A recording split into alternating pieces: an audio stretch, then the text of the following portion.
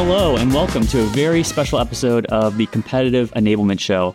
I'm your host, Brandon Bedford, Competitive Enablement Manager at Clue, and a few weeks back, we hosted an AMA session all about AI in CI. We asked the community, what are your hottest questions right now about how AI is going to impact competitive enablement? And we got over 60 questions. And so we're doing our very first mailbag episode where I'm going to riff through some of my favorite questions and give you my raw take. Try to do as minimal prep as possible so you're getting some real answers here right off the hop. All right, let's dive in. What is the best platform with the lowest hallucination ratio? Obviously, that's Clue, but let's take this more seriously. There's a lot of AI platforms out there. There's ChatGPT, there's Anthropic, there's Google Bard. And so I think what this community member is asking is, one, what are the best platforms out there to use? But the lowest hallucination ratio is really interesting. So accuracy is obviously a huge issue in, everything related to generative AI, but especially in competitive intelligence. You do not want to risk giving your sales rep some outdated or inaccurate talk track. And so, wondering what the lowest hallucination ratio is an important question. For the best platform, I would really think about the kind of platform you're using. So Clue, for instance, is dedicated to competitive intelligence. As we're building AI more and more into our platform, we are really thinking about how we weight certain data, how to make sure that the outputs are as accurate as possible. Whereas if you're using ChatGPT or a more public, low-cost LLM, that's, I think, where you're going to see more risks of hallucinations. It's pulling from all of the public data on the web, and it's a little bit harder to control what inputs are going to that tool. And this relates to another question, actually, which I want to touch on, which is how do you balance inputs to get the right output? And I think that's one way you can think about minimizing hallucinations. If you've used a prompt-based generative AI tool in the past, you know that you could just go in and ask a question and just kind of prompt raw right out of the gate. But in order to get a more accurate question, and more accurate answer rather, you may want to provide some context or guidance as you get to your question. So for instance, you might give the generative AI tool some context and say, hey, imagine you're a VP of product marketing or you're a competitive intelligence manager at XYZ company. You can provide some of those inputs to then frame the output that you get. Now, this might not ensure accuracy, but you will get a more contextual answer. Another way that you can provide inputs is actually providing data. So depending on the platform or the tool you use, you could, for instance, upload some documents. Now, this is where we get into security. Again, related to another question we got. How can we safely use AI to capture competitive intel from disparate sources? And I think this is one of the risks of using a public, low-cost or no-cost LLM is if you input data into this LLM, it's likely going to get shared into the rest of the LLM. And again, something that we are hearing quite often from our customers is how do we prevent that? How do we make sure that our data is ours and we're not sharing our secret sauce with potentially our competitors if they're using that LLM? And so again, I think these questions are all quite related. A couple things that I would advise. One, understand the terms and conditions of the AI tool that you're using. If you upload data, is that going to be shared into the LLM? And do you have your own kind of instance of that AI tool? And then if you do have that security and kind of trust in place, that's where I'd start to think about the sources that you could use as inputs. Maybe you want to upload some win-loss interviews or surveys. Maybe you want to upload some of your Slack conversations or call recordings. These are all things that we're thinking about at Clue, and you're going to see some exciting, product development coming soon, hint, hint. But that's how I would really think about balancing inputs and outputs, controlling that hallucination ratio, and also making sure that you're safely using AI tools to answer competitive questions. All right, let's move on to another topic here. This is an interesting one that I really liked. How do you ensure data integrity and correctness and differentiate between marketing fluff and real product information? And the way I interpreted this question was, if you're using, say, ChatGPT, and you ask it about one of your competitors, it's going to pull information from the public web. The public web, however, has your competitors' marketing pages, their website, their blog, and they might be, to put it as this question puts it, there might be a lot of marketing fluff out there that isn't perfectly accurate to the way that competitor's product actually works, or perhaps more importantly, how buyers are actually using the product, right? And that's just the reality, I think, of, whether you like it or not, modern marketing is some of the weaknesses of the product or the intricacies or difficulties are not going to be found on the competitor's website. And so when we think about data integrity and correctness, I think if you're using ChatGPT, I think you just have to be aware of that it is going to be pulling information from the public web. And that is simply a limitation. You are not going to be able to find necessarily those same weaknesses. Now, there's some things you can do. For instance, you could direct your AI tool of choice to look at customer reviews, right? One of the AI features we released recently in Clue is what we call review insights. So Clue pulls information from a ton of different customer review sources on the web, G2, TrustRadius, Trustpilot, and through those reviews, we can pull some of those weaknesses. These are real things that users of these products have shared. Hey, I didn't like this about the product. So there is certainly some product information out there that is public that will provide you, some of that real information that cuts through the fluff. But again, it's going to be limited to whatever is publicly available. And again, that's where we really get excited about AI and CI is as AI becomes more developed and more purpose-built for specific applications like competitive intelligence, you're going to be able to tap into more niche, more proprietary data sources. For example, at Clue, we're investing heavily in win-loss. Win-loss, not just CRM data and what your sales reps are saying about why they won and lost deals. This is real firsthand information from buyers on why they chose you, why they chose the competitor.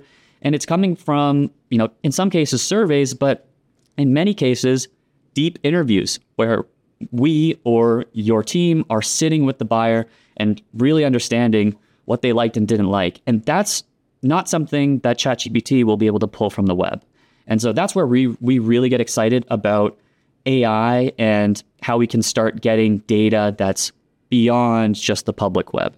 This again relates to another question. There's a theme here. A lot of these questions were related, and so hopefully I'm jumping around to themes and topics that are interesting.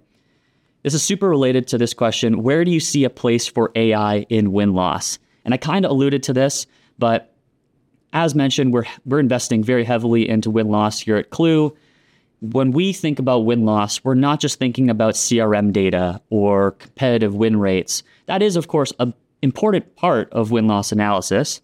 But the way we think about win-loss is ultimately, why are we winning and why are we losing? And the best way to get that intel is through first-party information. By sitting down with buyers, by sitting down with your customers or churned customers and asking them, why did they choose your solution? Or why did they choose the competitor solution?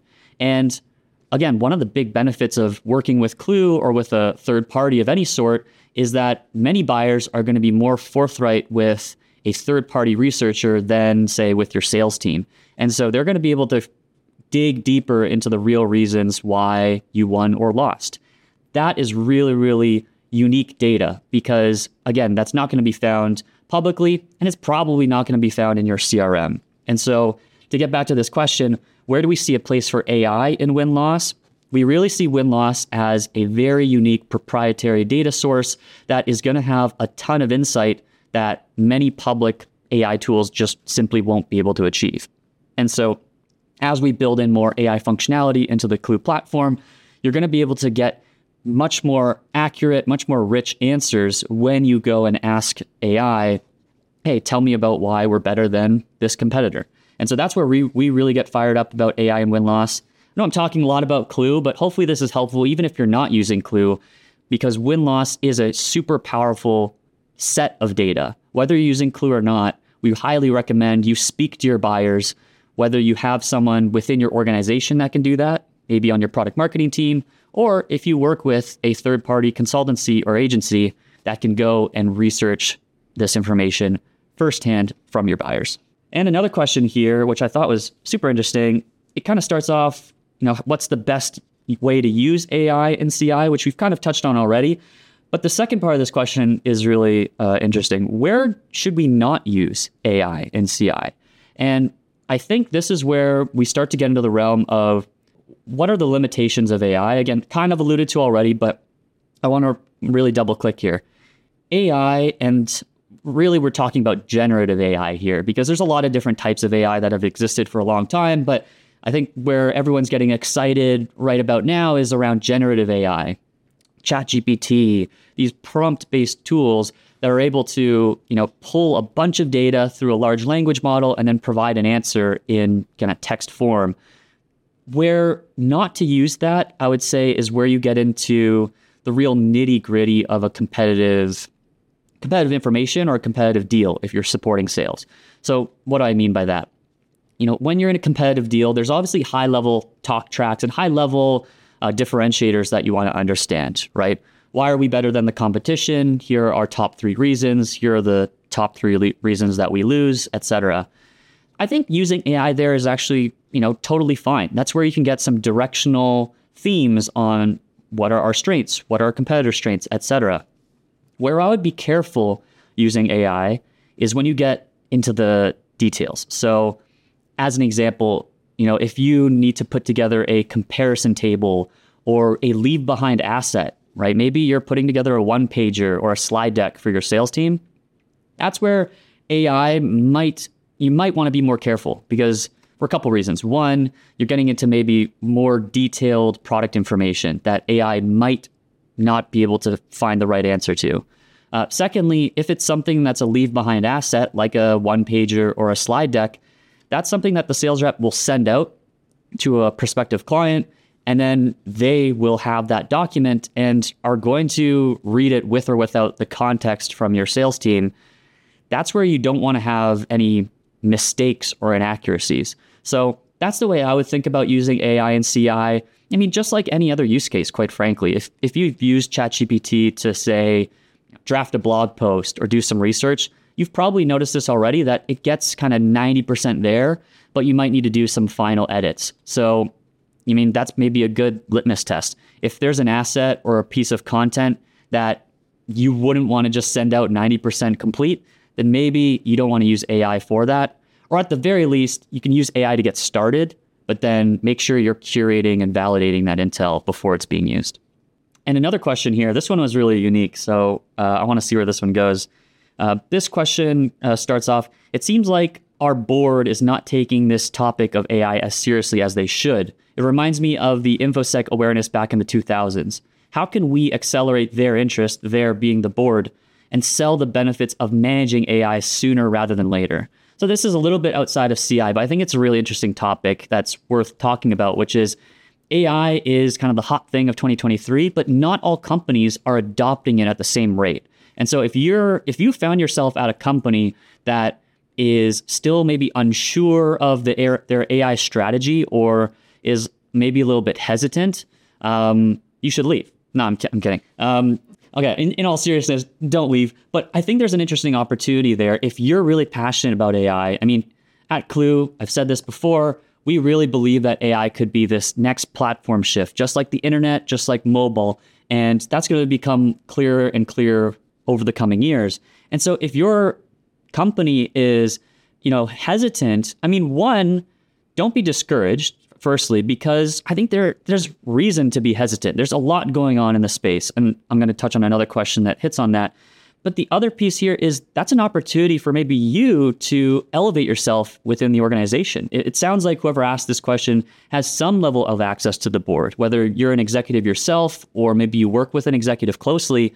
I mean, just anecdotally from the customers and the companies that I've been speaking with, a lot of companies just don't know, and they're looking for someone in their organization that can guide them. I mean, what is competitive intelligence and market intelligence at the end of the day? It is helping executive teams, sales teams, product teams navigate the unknown. And AI is introducing a ton of unknown. So to this person, I mean, I can't tell you exactly how this is going to play out, similar to InfoSec back in the 2000s. I mean, I wasn't working back then, but I think there is a really interesting opportunity to be that person, to step up and say, hey, here's what I found. Here's some of the research I've done. Here's some of the interesting tools and applications of AI that I found, competitive intelligence maybe being one of them, and actually bringing those insights to the board, to the executive team. Because just because they're hesitant does not mean that they're against AI or they're not going to embrace it eventually. And so here we have another question. Again, similar topic, but I think is connected.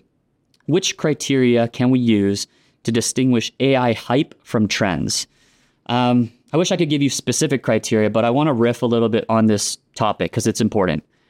As mentioned, we really do think AI is the next big thing. That being said, there is a lot of hype right now, and there could be a bubble in terms of the potential. Maybe, things kind of settle over the next year and we find out, what is the wheat and what is the chaff in terms of AI applications. Or maybe things continue developing. Maybe, GPT-5 comes out and things just accelerate even faster. And so I guess what we would recommend is now is the time to experiment, try different things. Yes, some of these things might not work out, but AI certainly is a difference maker. I mean, we've seen it with our clients within our own tool. AI is really accelerating the speed at which a competitive enablement manager like myself can collect intelligence, analyze intelligence, summarize intelligence, distribute insights. All these things are faster. Now, does someone have to validate and verify that intel? Of course, but it really is powerful. And so what I would say here, to distinguish that, I mean, try it for yourself. Use these tools, get in there, play around with the AI, because we are really on the precipice. And I think there's no better way to find out than just trying it for yourself. And a perfect follow-up question here. How does this help you, this being AI, of course, how does AI help you be faster, more accurate, and or more insightful? So I think there's a couple different ways. I mean, in competitive intelligence, competitive enablement, there's a ton of stuff happening, especially nowadays. I mean, I don't know about you, but the number of companies, the number of topics that I'm keeping track of for our sales team, for our executive team, is exploding because there's just so much happening, obviously, in AI itself in this kind of meta fashion, but also because of the way markets have been, there's been consolidation. There's been, different market players moving into new categories. And if you're noticing this in your category, then it just means there's more work to be done and there's less time to do it. And so that's perhaps the most, immediate impact that AI is having that I'm experiencing myself, but I'm also seeing with a lot of our clients, is you're just able to get through more data faster. AI is really powerful at taking lots of data points and summarizing it. Clue Review Insights is just one example. Instead of having to read through 1,000 reviews or even 100 reviews online, you can get Clue to give you the top strengths and weaknesses from all of those reviews. That saves an infinite amount of time. It's almost immeasurable how long that would take to go through all those reviews. So I think being faster is a huge benefit of AI right now. I think over time, though, that's where we get into more insightful. So I loved how this person framed the question. I think immediately, this is, the first couple innings of AI, maybe still the top of the first inning. Being faster is kind of what we're already starting to see, but I think we're going to start to see more novel insights that AI could generate. I'm going to use Review Insights as an example once again. Those insights that Clue pulls from these reviews, could I even realistically get those insights? There's no reality where I would read through hundreds of reviews. And so yes, that's making me faster, but you could almost argue that that's generating brand new insights that I would not have had before. I mean, sure, I can read a review here or there and get some anecdotes, but that's where I think we see the potential of AI to be able to tap into a huge amount of data and pull out an insight that it would just take humans way too long to figure out.